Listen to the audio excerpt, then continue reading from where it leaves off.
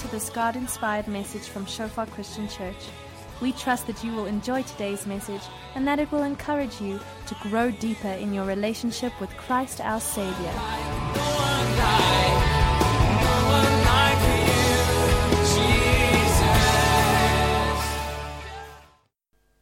Just want to start by reading you a passage of Scripture, one that we've looked at before, or parts of which we've looked at before. It's from 1 Peter chapter 2. I'm going to read from verse 9. It says, "But you are a chosen race, a royal priesthood, a holy nation, a people for His own possession, that you might proclaim the excellencies of Him who called you out of darkness into His marvelous light. Once you were not a people, but now you are God's people. Once you had not received mercy, but now you have received mercy. Beloved, I urge you, as sojourners and exiles, to abstain from the passions of the flesh, which wage war against your soul. Keep your conduct among the Gentiles honorable, so that when they speak against you as evildoers, they may see your good deeds and glorify God on the day of visitation." And then verse 21 says, "For to this you have been called, because Christ also suffered for you, leaving you an example, so that you might follow in His steps." So Father God, we just want to thank you, Lord, for your word. And we thank you, Lord, that your word is living and powerful, sharper than a two-edged sword. Thank you, Holy Spirit, that you, as the one that inspired the word, also come and minister the word to our hearts. Thank you, Holy Spirit, that you are here, that you are with us, that you are in us. Thank you that we can right now experience your presence. Thank you that we can know that you are here to lead us into all truth, to comfort us. Thank you, Lord, that as we come to your word, to receive your word, that we have your supernatural grace illuminating our hearts and our eyes to see what you want us to see. Lord, it's so precious to be with your people and experience you in our midst. Thank you, Lord. Amen. I want you, when I read that text, one of the first things I noticed was a tension in the text. And I wonder if you noticed it as well. And I think it's a tension that all Christians experience all the time. And the tension is this: how do we live in a hostile world when we belong to a holy God? How do we live fruitfully in a hostile world when we are trying to live faithfully to a holy God? Because it seems like the holy God and the hostile world are sort of against each other. And the problem is, we know we belong to this holy God, but sometimes it's difficult in a hostile world, in a world that is hostile towards God and God's values, to live out that holiness of God, to reflect that holiness of God that is inside of us. Have any of you ever experienced that?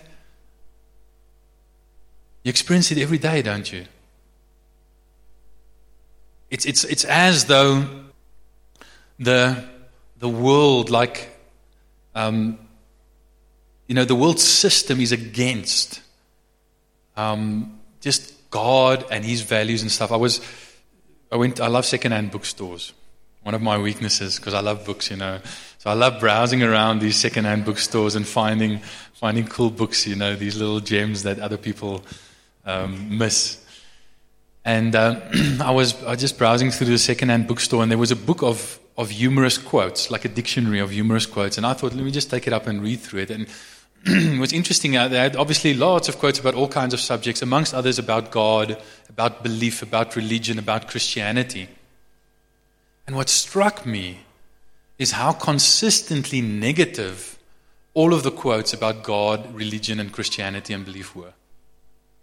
Like blatantly negative. It's as though the world has just this, bent against God. And even worse than that, it says, abstain from the fleshly passions which war against your soul. Not only has this world got a bent against God, and is it in a sense hostile towards God, but it seems like we still have some of the world inside of us. Right? We all know the story of Troy. There's this saying, proverb in English, they defended like Trojans. Because the Trojans who lived in Troy were famous for really defending their city. I mean, they thought that no one could break through their walls. And in the history of Troy, no one ever had. They were very proud of it. They were very proud of their military record of never being conquered. And then according to this legend, this one guy, I can't remember who it was, but he came up with this idea and he made the so-called wooden horse, the Trojan horse, like we call it.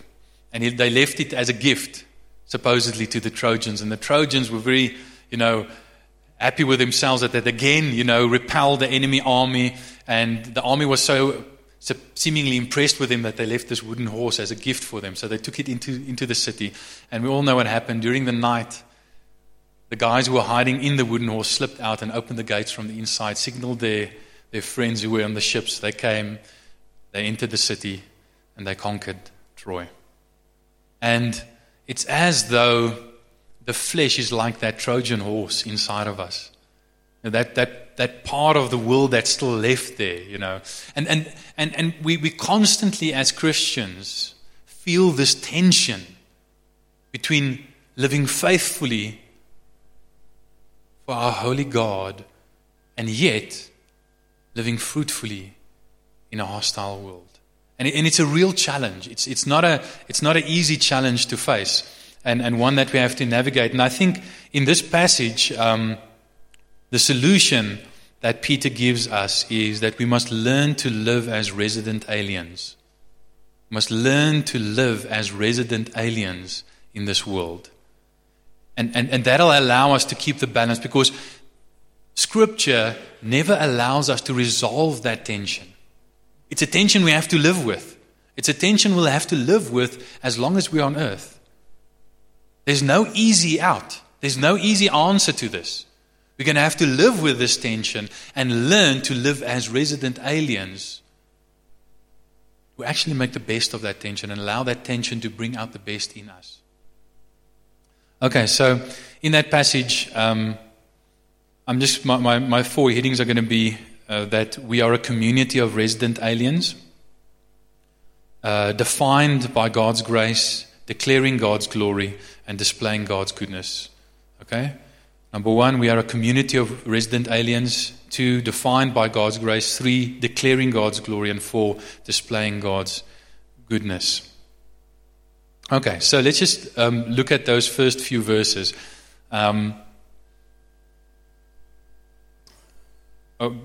Before that, I just want you to see in the actual text this tension and what I'm talking about. Don't want you to miss it. So let me just read it in my little pocket Bible. In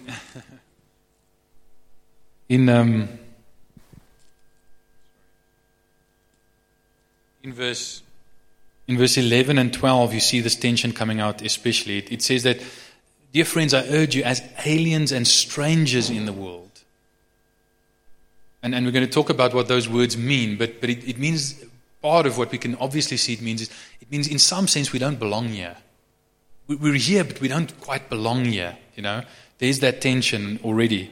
To abstain from sinful desires which war against your flesh. So we're in the world and we experience the world and even the temptations of the world, but we abstain from it. We resist it. live such good lives among the pagans. So we live among the pagans. We live among the nations. We live among people who in a culture that is not Christian, that though they accuse you of doing wrong, so the world is hostile to us. Even though we try and live such good lives, the world is hostile towards us, that they may see your good deeds and glorify God on the day of visitation. So it's the classic tension of being in the world but not of the world. Right? You've all probably heard that saying, we're in the world but not of the world. But we don't always deal with the tension that results from that. Because it's a nice saying, yes, fine, yes, we are in the world, and yes, we're not of the world, we're different from the world. But how do we deal with that? That actually creates problems for us. That actually creates challenges for us. So how do we navigate that tension? Okay, so sociologists tell us that organizations, and when we're looking corporately, we're looking at the world corporately as a culture, and we're looking at us as the church corporately as well. And sociologists tell us that groups or organizations or movements typically fall into three categories of dealing with the world that is different, the world around it. Okay? And you can just bring the first one up on the screen there. The first one at the top there is a group that says we must fit in. Okay? We must fit in. In other words, we must assimilate to the culture. We must adopt the culture. We become part of the culture so that when we look at the culture, we don't really see a difference between them and us because we are them. We are the culture. We've assimilated to the culture. And typically you don't see a difference between these groups and the culture. They embrace the culture. They become part of the culture. Okay? And in Jesus' time, an example of that with the Sadducees. Okay? It's very interesting how it happened. Now I don't know what came first, their political position or their theology, whether they developed their theology to support their political position or whether they first had the theology and then pursued the political position. But what happened was they were the priestly order and they came into power. They had a lot of power in the temple. They worked in the temple and so on. And they were very rich. They made a lot of money. It was primarily them that lost money when Jesus, braided the whip and started chasing the money changers out of the temple. Because what they would do is they would, it's hard to bring your goat all the way from the north of Galilee, down to Jerusalem, and go and sacrifice it in the temple. So it's much easier, to just take your money and to go and buy something in Jerusalem. But then they would sell it at exorbitant prices, to these peasants who didn't have that much money. And they made a lot of money. They were really rich. In fact, archaeology has found that, the Sadducees lived mostly in Jerusalem because they were priests and they had to be around the temple. And they were some of the few people who could actually own property, afford property in Jerusalem. Because they were so rich and they made so much money off the temple and so on. And even, the archaeologists tell us, even their bones that were dug up, out of their graves, their bones are significantly bigger than the bones of the rest of the Israelites because they just ate so much better. They lived like kings in Jerusalem while many of the rest of the people suffered. And in their theology, they didn't believe in the resurrection. They didn't believe in angels and afterlife in the spirit realm. You see this in Acts 23 when Paul is in the temple. You can go and read that account, where he plays the Pharisees and the Sadducees off against each other. And, I wonder if it's not possibly because they lived such comfortable lives, they already had heaven on earth, that they didn't even feel the need to believe in a heaven or an afterlife. Well, we have our heaven now. The thought of an afterlife or life after death would be scary to us because, maybe we get judged. Let's rather believe that what we have now is it. This is heaven, and that's the group that just fit in, that assimilate to the culture. The second group, at the bottom left, is a group that says, no, we mustn't fit in. We must fight the culture. We're different from the culture. We reject the culture. The culture's values are different from ours, so we fight the culture. We attack the culture. Okay, we're against the culture. And those were the Pharisees. They were very strong on the law, Torah, observing the law, keeping the law. And we're against culture, we're opposing culture, we're challenging it all the time. And there are many Christians like that today as well. And just like there are many Christians who assimilate and just adopt the culture, and they want to so be accepted by the culture, typically liberal Christians, that they accommodate the culture and even assimilate to it, so you can see no difference between them and the surrounding culture.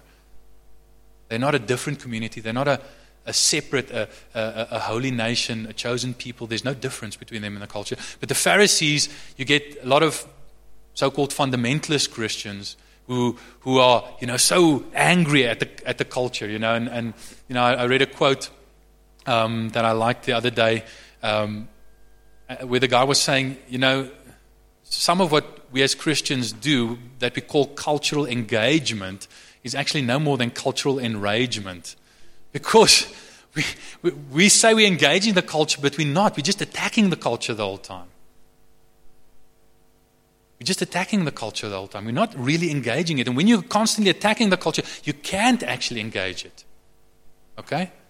And those were the Pharisees. They saw themselves as sort of superior, above, definitely different.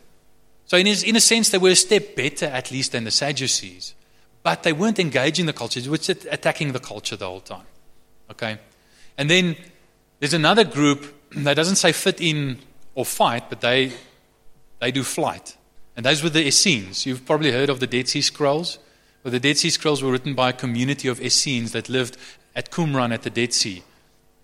And the reason why they had the Dead Sea Scrolls is because they were hiding in caves when the Romans invaded, and only later did the Romans discover them. But then by that time they'd hidden their library of scrolls in the caves, and they were completely separatist. So, some Essenes lived in the local community as well, but the ones at Qumran were separatists. They said, listen, just like the Pharisees, we're against the culture. We dislike the different values of the culture. They don't like our values. So our solution is not to fight them, not to attack them, but to avoid them. We separate ourselves from them completely. We isolate ourselves. We go and live in the next to the Dead Sea in the desert, and we live holy lives. And there have been many Christians throughout history that have tried to do that. I mean, just think of all the monasteries throughout church history, where Christians have said, okay, we want to be holy, which is noble, which is good. We want to be different from the world. Great. But their solution is we separate ourselves. The only way we can be holy, the only way we can live in a hostile world is to separate ourselves from the hostile world, to avoid the world. And in comes Jesus, if you just go to the next slide, and the Christians. And Jesus and the Christians the early Christians have a radically different solution to this problem of being different from the world that actually freaks out all the other guys. Jesus freaked out the Sadducees, because he didn't assimilate to the culture. He didn't fit in. Jesus freaked out the Pharisees even more because he hung out with sinners. I mean, he rubbed shoulders with prostitutes and tax collectors and all kinds of unsavory characters. One of the biggest accusations that the Pharisees brought against Jesus is a friend of sinners. Jesus never denied that. He liked hanging out with sinners. He also liked hanging out with the Pharisees, by the way. He made no distinction. He hung out with everyone. Okay? And the Essenes, obviously they were avoiding everyone, so they didn't even engage with Jesus, They were hiding in their caves in Qumran. But what I want you to see is all three, the other groups, all of them do what they do to avoid suffering. Because if you can assimilate to the culture and become like the culture, they regard you and you avoid suffering. They think well of you because you like them and you affirm their values. If you attack the culture, you can sort of keep them at arm's length, at a distance, and sort of, you can be superior and aloof, and what their attacks, their counterattacks, you just say, we expect that of them, bunch of evil, people, and it doesn't hurt you. If you avoid them, you also avoid suffering. So all three groups do what they do. They assimilate, they attack, or they avoid in order to not suffer. Because in order to engage the culture and still be different from the culture, To be different from the culture and yet not defensive, you have to be willing to suffer, because you're going to suffer. Wherever you have genuine contact with a culture that is different from you and hostile to you, you will have suffering. But that's the only way we can engage the culture. And that's what Jesus did. He said, I'm willing to suffer. I'm going to hang out. I'm going to be in close contact, life-on-life contact with the culture and really, truly engage it, even though I'm very different from it. And I expect to suffer for that. And I'm all right with that. And 1 Peter, go and read the whole letter of 1 Peter. It's all about Peter encouraging the Christians and saying, listen, we live in this hostile world, but we can't avoid it. We can't attack it. We can't assimilate to it. Those are not options to us. We have to engage it and be willing to experience the suffering that inevitably follows engaging with a hostile world. But that's the only way we can reach the world. Because the other thing you'll see is that all three, the other options, the assimilating, the attacking, and the avoiding, none of them change the world. If you assimilate to the world, you cannot change it. You cannot change the world by becoming like it. Because when you become like it, what you're going to, there's no difference. There's nothing that you can say, okay, change and become like us. Because they're going to say, but we already like you. In fact, you like us. Okay, you can't change the world by becoming like it. You can't change the world by assimilating. You can't change the world by attacking it. Because all that you do is you make it defensive and you ostracize it, you alienate it. You can't change the world by avoiding it, because then it never sees you. So none of those three options will change the world. Why did the early Christians change the world like they did? Why did the early Greco-Roman world go from, not knowing of Christianity at the resurrection of Jesus to being, majority Christian, in the 300s AD, in a few hundred years? How did that happen to the Greco-Roman world? Well, the early Christians genuinely engaged the world, and they were willing to suffer from a hostile world in order to reach that world, just like Jesus did. Just like Jesus did. Okay, does that make sense? So that's the tension, that's the challenge that lies before us. We are a community of resident aliens. We're in the world, but not of it. Like I said, 1 Peter 2 verse 11 uses two words. It uses sojourners, paroikos in the Greek, which is resident aliens, those who live in a place that is not their home. And then it also has another word that the ESV translates exiles, which means those who are staying for a while in a strange or foreign place, sojourners residing temporarily. So both of these words have this tension of, I'm living in a place that is not my home. But I'm not just living there for a little while. I'm not just a tourist. I'm not a settler. I'm not a settler that's settling in and becoming part of the culture. But I'm also not just a tourist that's visiting the culture for a few weeks. I'm living there. Okay? I'm a resident alien. And obviously when I say resident alien, I don't mean like, Superman, who lives on Earth, as Clark Kent, for a couple of decades, but actually he's from Krypton, I don't mean aliens as in, men in black aliens, I mean aliens as in foreigners, people who are living in a country that is not their home. And that is the picture of what we should be. So we're a community of resident aliens. Notice in chapter 2, verse 9, right at the start of that passage, Peter says, "But you are a chosen people, a royal priesthood, a holy nation, a people belonging to God, that you may declare the praises of him who called you out of darkness into his wonderful light." Notice the communal aspect of each of those words. Chosen race, a royal priesthood, a holy nation, God's own special people, as in a people group that belong to God. All four of those descriptions have a communal aspect to them. And here's the first secret I want to share with you, and that I think Peter is sharing with us. You cannot live as a resident alien alone. living with this tension is not something you can do alone. You need a community. You need to be part of a community that supports you, that encourages you, that prays for you, that is like you. Engaging the culture without becoming like the culture is not something you can do as a lone ranger. It's not something that you can do alone. We can only do it as a church.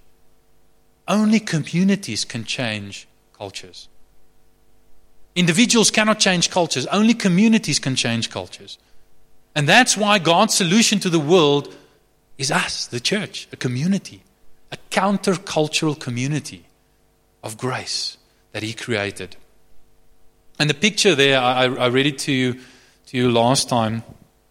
Oh, I actually forgot my Bible, my big Bible in the car, but I read it to you last time. So in Exodus 19, verse 5 to 6, God says to Israel, I've called you to be a kingdom of priests, to be a holy nation, to be my own treasured possession. I've called you. So the picture that God gives us is the picture of Israel coming out of slavery in Egypt and moving towards the promised land, but not yet having arrived at the promised land. We have no home that is our own.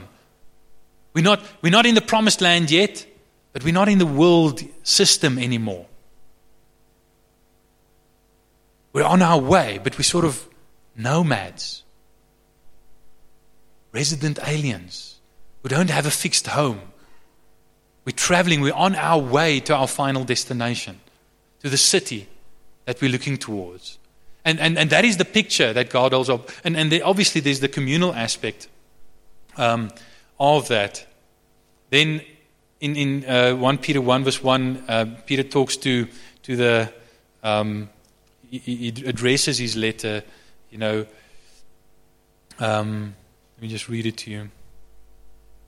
To God's elect, strangers in the world. There's that same word, resident aliens in the world, scattered throughout Pontus, etc.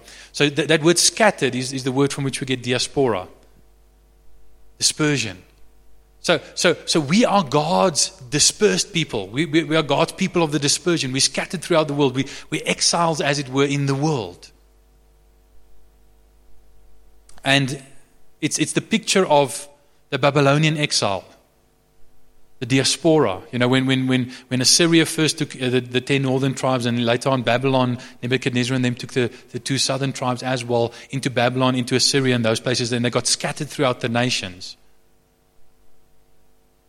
That's the picture. And you know what God said to His people in Jeremiah 29 verse 7? His people who were under exile, how are they supposed to live? Just resist the world. Keep yourself separate from it. Avoid it. Attack it. Assimilate to it. No. None of those 3 options. Listen to what He says in Jeremiah. This is just representative. He says, but seek the welfare of the city where I have sent you into exile, and pray to the Lord on its behalf, for in its welfare you find your welfare. So be a separate people, but engage the world. Seek the welfare of your city. Pray for it, because if it goes well with your city, it'll go well with you. Because recognize that you are exiles in that city. The Lord sent you to that city. Guess what? Some of you might feel like exiles, but the Lord sent you to Johannesburg. Some of you might have felt at stages in your while you were here in Joburg that God was punishing you like He punished the Israelites, by sending you. What did I do, Lord, that you sent me to Joburg? No, you didn't do anything wrong. God sent you here. But He sent you for the same reason that He sent the Israelites, or one of the same reasons that He sent the Israelites to Babylon or Nineveh or any of those cities. Go and be a blessing. Go and change that city. Pray for its welfare. Work for its welfare. Okay, so we must have that same diaspora paradigm in our minds. But then I also want you to notice we're not only a community of resident aliens, but we're specifically a community of resident aliens defined by God's grace. I mean, all those first 2 verses are just dripping, just saturated with God's grace. I just want to show it to you. I'm just going to read you in a moment a verse from Deuteronomy 7, 3 or so verses from Deuteronomy 7. But notice, he starts off by saying, but you are, and you need to get this is important. You are a chosen nation. He doesn't say you're a choice nation. He says we're a chosen nation. You see the difference between being choice and being chosen? Being choice means we're great. We're special. We're chosen because we're special. And what he's saying is the opposite. He's saying you're special because you're chosen. Right? You're special because you're chosen. You're not choice, you're chosen. And that implies God's grace. We're chosen by God's grace. Listen to what God says to the Israelites in Deuteronomy 7. And listen if you can hear the echo of this passage. Just like Exodus 19, verse 5 and 6. If you can hear the echo of this passage in the words of Peter in 1 Peter 2. For you are a people holy to the Lord your God. The Lord your God has chosen you to be a people for his treasured possession. Can you see all those words used in 1 Peter appearing here as well? Out of all the peoples who are on the face of the earth, it was not because you were more in number than any of the other people that the Lord set his love on you and chose you. For you were the fewest of all peoples. In fact, I don't think the English translation quite does justice to it. It literally means that it's not because you were so impressive. It's not because you were the most impressive nation that the Lord loved you and chose you. In fact, you were pretty unimpressive. But it is because the Lord loves you and is keeping the oath that he swore to your fathers that the Lord has brought you out with a mighty hand and redeemed you from the house of slavery. Can you see that? We are chosen, not choice. And we are not chosen because we're so great or impressive. We're chosen because of God's grace and his love. Amen? You see God's grace in that? And then notice it says, not only you are a chosen people, chosen race, but it says you are a royal priesthood. And like I said last time as well, it doesn't say you have a royal priesthood. The Israelites had a priesthood. All other religions had a priesthood. Christianity doesn't have a priesthood. Christianity is a priesthood. Can you see the difference? If you're a Christian sitting here this morning, then you are a priest. I'm not the priest. God forbid. In a sense that I'm a priest, as opposed to you not being a priest, because I, preach the word or something. No, I am a priest, but so are you. You're as much a priest as I am. We are a royal priesthood. And this freaked out, and this is once again just the grace of God. This freaked out the early Greco-Romans. I mean, they used to refer to the Christians as atheists. You know why? I mean, for instance, with the Jews also only had one God, and they rejected all other gods. But they didn't call the Jews atheists.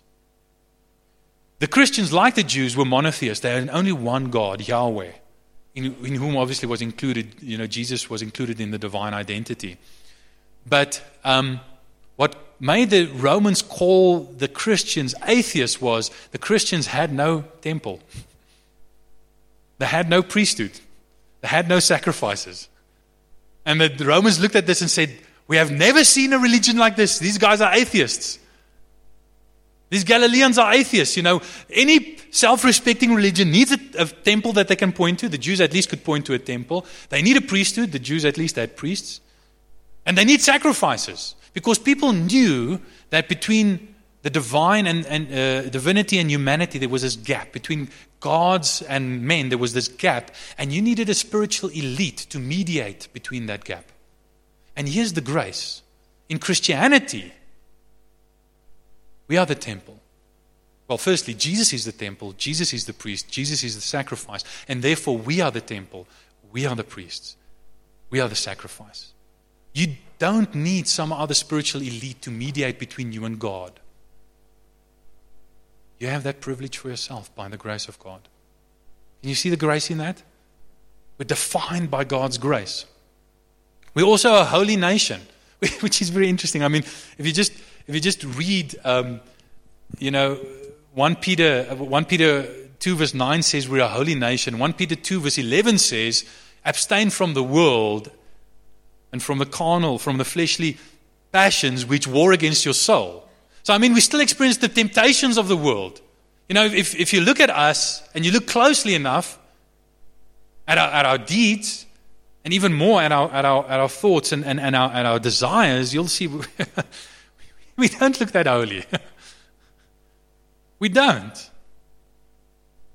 And yet, even though we struggle with temptations and even fall for temptations, quite often, for some other reason, God calls us a holy nation. And you know what the reason is for that? See, God was holy long before sin existed. So we shouldn't define holiness as separation from sin. We should define holiness as separation unto God. If God was holy long before sin existed, then you cannot define holiness in terms of sin. Because God was holy before there was sin. You have to define holiness in terms of God. God can call us a holy nation because He has separated us unto Himself. He has made us by His grace, even though we're not perfect yet, like He is. By His grace, He has made us His. Jerusalem is called the holy city. Israel is called the Holy Land. The Bible is called the Holy Bible. Why? Because what do all three of those things have in common? They belong to God in a special way. And that's what holy means. It means God has, by His grace, made us belong to Him in a special way. Can you see that? Can you see the grace of God in that? But not only that, it goes on and it says that we are God's own possession, which is quite a watered down translation. I read it to you now in Deuteronomy 7, verse 6 to 8, where it says that you are God's treasured possession. It says the same thing in Exodus 19, verse 5 and 6. We are God's treasured possession. That's what the word there means. It means we are God's treasure. And just think about that. We are God's treasure. Really think about it. When a poor man says, I have a treasured possession, it doesn't say that much. Because maybe, he got some other, heirloom, maybe he inherited his mother's wedding ring, which had a, nice big diamond in it, and it's worth, a few tens of thousands of rands or whatever, but he has nothing else. So compared to the nothing that he has, that's like a treasure, So when someone poor says, this is my treasured possession, it doesn't really mean that much. But when someone who's stinking rich and has everything says, this is my treasured possession, compared to the lots that person is, that treasure, calling it his treasured possession, says a lot. God owns everything. All the nations are His. All the world is His. The seas and all its riches belong to Him. The mountains and all the gold and diamonds and whatever's in them, it all belongs to Him. The moon, sun, stars in the sky all belong to Him. The beauty of this world, He created it, it belongs to Him. Everything belongs to Him. And in the context of everything belonging to Him, He says, you are my treasured possession. You are my prized possession. Can you see what He's saying? Can you see how special God makes us? Not because we are so wonderful in ourselves, but because He has chosen us. He has chosen us. He doesn't love us because we are special. We are special because He loves us. The value, the main value that we have is the value that God places on us. When you go and buy a house, the property market is not there's not a fixed price. There's not a list you can go to and say, objectively speaking, this house is worth this much, A house is worth whatever someone is willing to pay for it. Right? And we are worth what God was willing to pay for us. And guess how much He paid for us? His own life. Can you see what it means that we are His treasured possession? Can you see how loved you are? Unless you understand how loved you are, you will never be able to live as a resident alien in this hostile world. Unless you understand how treasured and precious you are to God, You will never be able to live with that tension in this hostile world. Can you see that?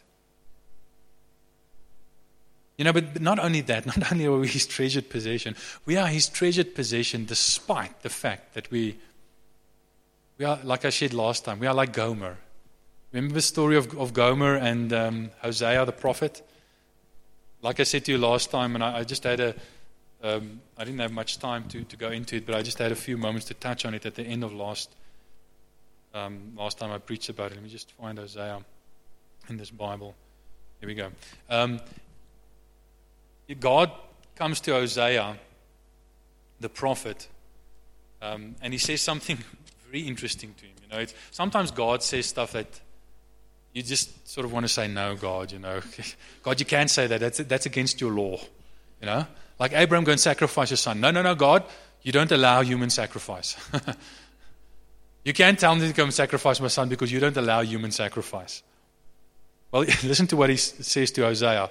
When the Lord first spoke to Hosea, the Lord said to Hosea, go and take for yourself a wife of whoredom, a promiscuous wife, in other words, and have children of whoredom,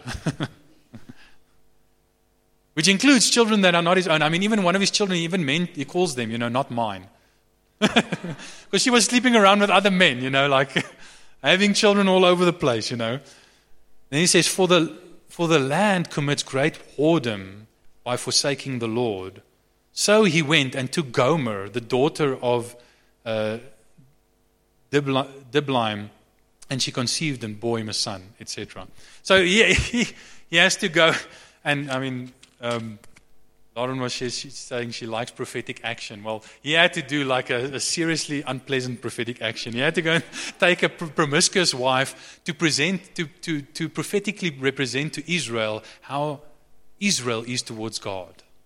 A promiscuous wife that sleeps around, spiritually speaking. The verse actually alluded to or quoted in 1 Peter 2 verse 10 is Hosea 2 verse 23, where it says, and I will and I will have mercy on no mercy, and I will say to not my people, you are my people, and they will say, you are my God. That's the verse being quoted in 1 Peter 2 verse 10. And then listen to Hosea 3 verse 1 to 3. And the Lord said to me, go again, love a woman who is loved by another man and is an adulteress, even as the Lord loves the children of Israel, though they turn to other gods and love cakes of sacred raisin cakes. So I bought her, Gomer, his own wife. I bought her for 15 shekels of silver and a homer of barley, etc. I bought back Gomer ended up in slavery. I don't know whether she sold herself into slavery or whether one of her lovers to whom she ran eventually abused her and sold her into slavery. But the fact was she ended up in slavery. And God says to Hosea, go and buy her back. Go and buy her back. You see, we are God's treasured possession, which He bought, even though we like Gomer. All a bunch of adulterous prostitutes in our hearts. All of mankind's like that. And yet God loved us so much that He went and in His patience just bought us back. And not only bought us back, but made us His treasured possession. That is love. That is grace. Amen. Let me go a bit quicker. We defined by God's grace to declare God's glory, that you may proclaim the excellencies of Him who called you out of darkness into His marvelous light. And when you understand God's grace, that you are His treasured possession, that you are so loved by Him, it's impossible not to praise Him, right? It's impossible not to praise Him for bringing us out of darkness into His marvelous light. Once we, by His marvelous light, see Him in all His glory, in all His love, in all His compassion, in all His splendor. You know, the reality is C.S. Lewis says, we naturally praise what we enjoy most. Praise is not only a spiritual thing. You know, have you ever seen a bunch of Afrikaner men watching rugby watching the Springboks, and then they score a try and win the series against Wales. Have you ever seen that? I think that's one of the most pure forms of worship there is. They jump up, they scream, yeah, you know. They're clapping hands, they're hugging one another, you know, because they really enjoy it. They're happy, you know. They call their friends, you know, did you see it? Did you see that try? We praise what we enjoy. Have you ever listened to a song that really touched your heart and drove you to tears? What's your first natural reaction? You want to phone someone, you want to share it with someone. You said, come on, listen to this. Just listen to the song. It's so awesome. What are you doing? You're praising the song because you're enjoying it.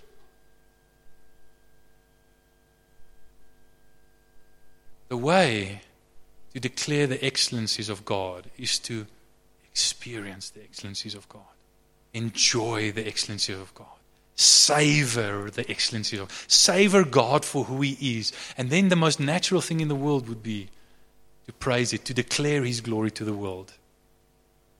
You know, you can only declare His excellencies if His light is marvelous to you. If you look at it and say, wow, God opened my blind eyes and now I can see Him. This light by which I can see God and what He does in the world is marvelous. It's wondrous light. It's that sense of wonder at what God has done in your life that turns you into a worshiper of God. Listen to this, Isaiah 43. Because Isaiah takes that thing from Deuteronomy and Exodus about being God's holy nation, His special people, His treasured possession. And it applies it not only to Israel that God's going to restore, but to the true Israel of the new covenant. We can call it that. In Isaiah 43 verse 20 and to 21 it says, the wild beasts will honor me, the jackals and the ostriches. I will give water in the wilderness, rivers in the desert. The water in the wilderness, the rivers in the desert. We know from other scriptures like Isaiah 44, Isaiah 32 verse 15, Ezekiel 36, Ezekiel 39, that all of those pictures refer to the Holy Spirit, the living waters of the Holy Spirit that is poured out. So when He says, I'm going to give, at the end of verse 20, for I'll give water in the wilderness and rivers in the desert to give drink to my chosen people. Yeah? That's the same words, my chosen people. He's talking about the Holy Spirit as the new covenant being poured out on His people. And then He says in verse 21, the people whom I formed for myself, that they might declare my praise. Can you see that? We were created for this. We were made for this. That's why Jesus talks about worshiping in spirit and in truth. When you receive the living waters of the Holy Spirit, you become a worshiper. You were created to worship, to praise in the Spirit of God. So God's grace produces God's greatest glory, and as we're going to see under the next point, our greatest good. So not only are we supposed to declare God's glory, but we're supposed to display His goodness in the world, in this fallen world. If we are defined by God's grace, we'll put His goodness on display to the world. What I want you to see, though, is that despite we already having received God's grace, there is still a battle in us. Just because we've received God's grace doesn't mean the battle's over. We still have to resist the world. We still have to resist the world. We still have to abstain from the passions of the flesh, which war against our souls. In other words, the battle is still going on. Here's the good news, though. Even though there is still a battle, and the battle, who knows that the battle's going on in your mind? The war is in your soul. Okay, the battlefield of the mind, that's why your mind needs to be renewed according to Romans 12. Okay? But here's the good news. Because of God's grace, it's not a losing battle. It's a winning battle. We're not fighting a losing battle. If you truly have received God's grace and God's Spirit lives inside of you, you're not fighting a losing battle. You're fighting a winning battle against the passions of this world that war against your soul. So internally we abstain, but externally we engage. We engage the world like Jesus did. We spend time with sinners, like the Pharisees would call them. We spend time with tax collectors, with prostitutes. We spend time with people who are irreligious, who don't know God and who don't even necessarily want to know God, because that's what Jesus did. So externally we engage, we become one with the world, but internally we abstain, so that they can see we are not like them. We don't reject them, we love them like Jesus loved them, but we're not like them, we're different.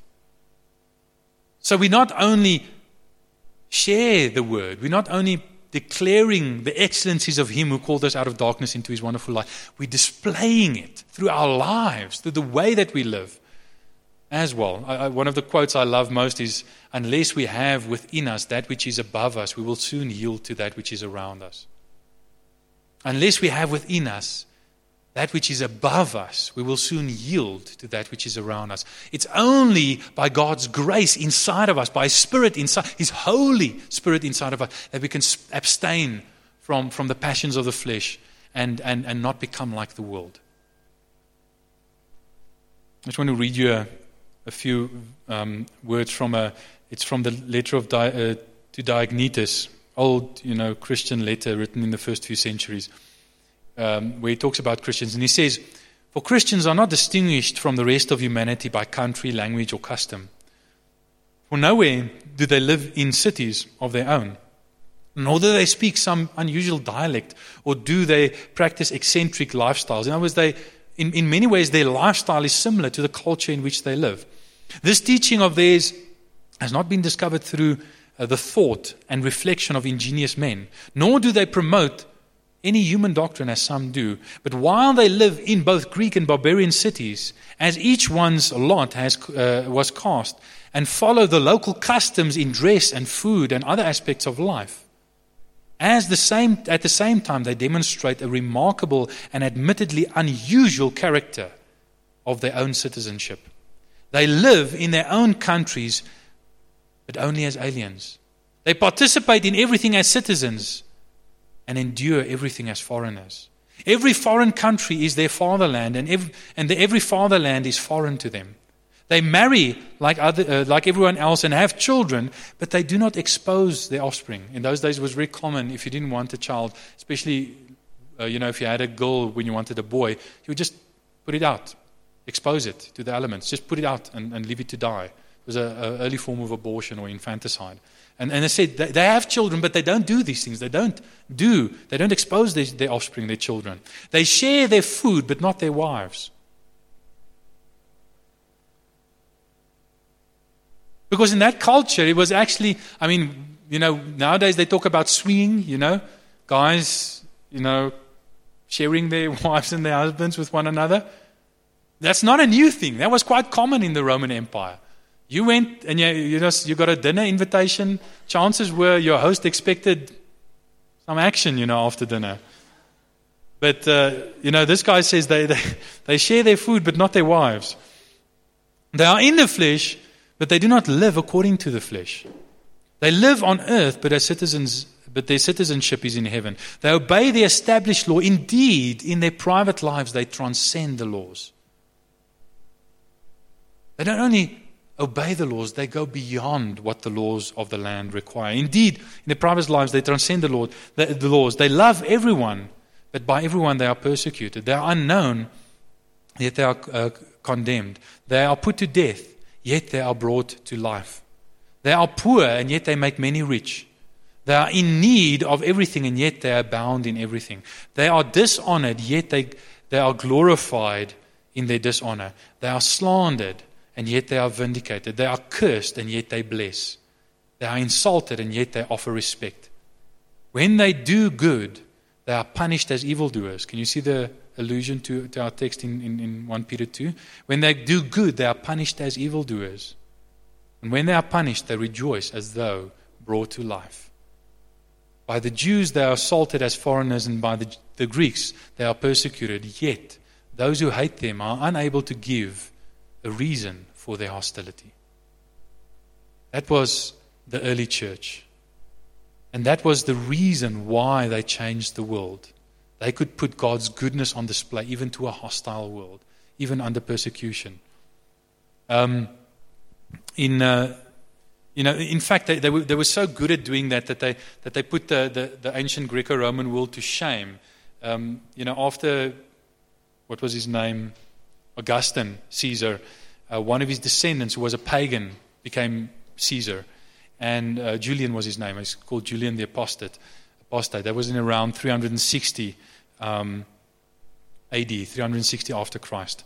And he writes in a letter to another priest. He says, "Observe how the kindness of the Christians to strangers, their care for the burial of their dead, and the sobriety of their lifestyle has done the most to advance their cause. The impious Galileans," which was his nickname for the Christians, "support their own poor as well as ours." Can you see how they transcend in their goodness and their kindness the standards of the day? They outdid the ancient world in all ways. They outthought the ancient world, and they outdid the ancient world. They outlived the ancient world, and the pagan cultures were put to shame. So Peter says, let me just read that again. "Dear friends, I urge you as strangers and aliens in the world to abstain from sinful desires which war against your soul." And then it says, "Live such good lives among the pagans that though they accuse you of doing wrong, they may see your good deeds and glorify God on the day of visitation." Now, clearly there's an allusion to what Jesus says in Matthew 5 verse 16. He says, "Let your good deeds shine before men in such a way that they might glorify your Father in heaven." Now, just think about this. You can do good deeds in a way that doesn't glorify God, that people glorify you instead of God. When you looked at, say, Abraham making a sacrifice and an ancient Canaanite making a sacrifice, you see many of the same things. If you're watching it from a distance, you'll see a pile of stones, altar built of stones. You'll see an animal that's being slaughtered. You'll see a fire consuming the sacrifice. It looks pretty much the same until you go closer and you hear what they say. And we have got to make sure that we declare the excellencies of Him who called us out of darkness into wonderful light. It's not enough for us to just do good. It's the combination of doing good and speaking life. Glorifying God. It's the combination that'll eventually make people turn, see our good deeds and turn and glorify God on the day of visitation. Now, there's a lot more that I wanted to share, but I'm taking too long, so let me end off with this. What does this day of visitation mean? Many people think that it means, in fact, the ushers, you can get the communion ready if you want to. Many think it means, day of visitation means the second coming of Christ. And because, in Philippians it says, on that day every knee will bow and every tongue will confess that Jesus Christ is Lord to the glory of God the Father. So they're saying, but that's glorifying God on the day of visitation. But I doubt whether it refers to that. Because listen carefully to what that verse says. It says that make sure that you live such good lives that they can see your good deeds and glorify God on the day of visitation. The NIV says the day He visits us, but the us is not there. It just says literally the day of visitation. So the glorifying God is linked to the good deeds. On the day of judgment, at Christ's second coming, when every knee will bow and every tongue will confess, even those who have not seen our good deeds will glorify God. Right? So it's not talking about that. What's it talking about?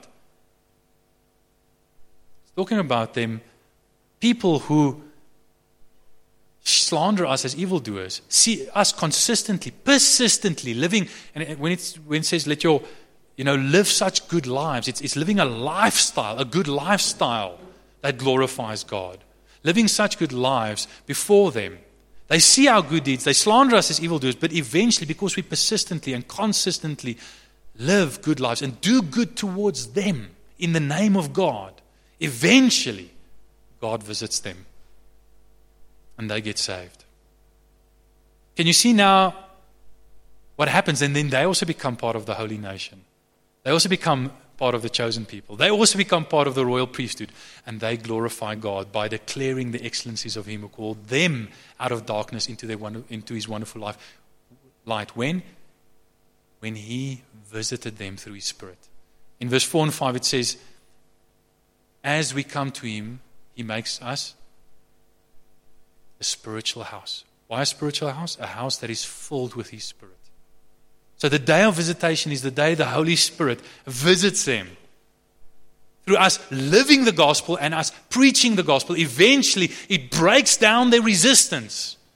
Because we don't assimilate to the world, we don't attack the world, we don't avoid the world, we keep doing good and speaking good of the gospel and being willing, like our Savior Jesus, to suffer for doing good. And eventually God uses that to break through their defenses, and He visits them through His Spirit. And they become part of His holy nation, His treasured possession. Isn't that special? I just want to read you that very last verse that I had up there again. For to this you have been called, because Christ also suffered for you, leaving you an example so that you might follow in His steps. Just keep the elements of communion, and let's just stand. Because these elements of the communion represent not only our salvation, our cleansing from sin.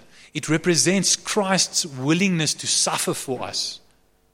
And it reminds us of our responsibility to follow His example.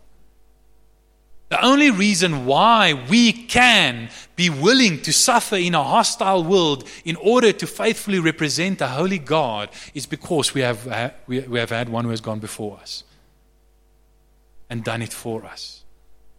We have Christ in whose footsteps we can follow. So I just want you to, right there we are, just close your eyes. And I want you to receive this communion as a token and symbol of Christ's willingness, even His eagerness to suffer and die for you and leave you an example. I just want you to, as you close your eyes and focus on Jesus, just firstly thank Him for what He's done for you, and secondly say, Lord, help me to follow your example. It's not easy. Help me to follow your example.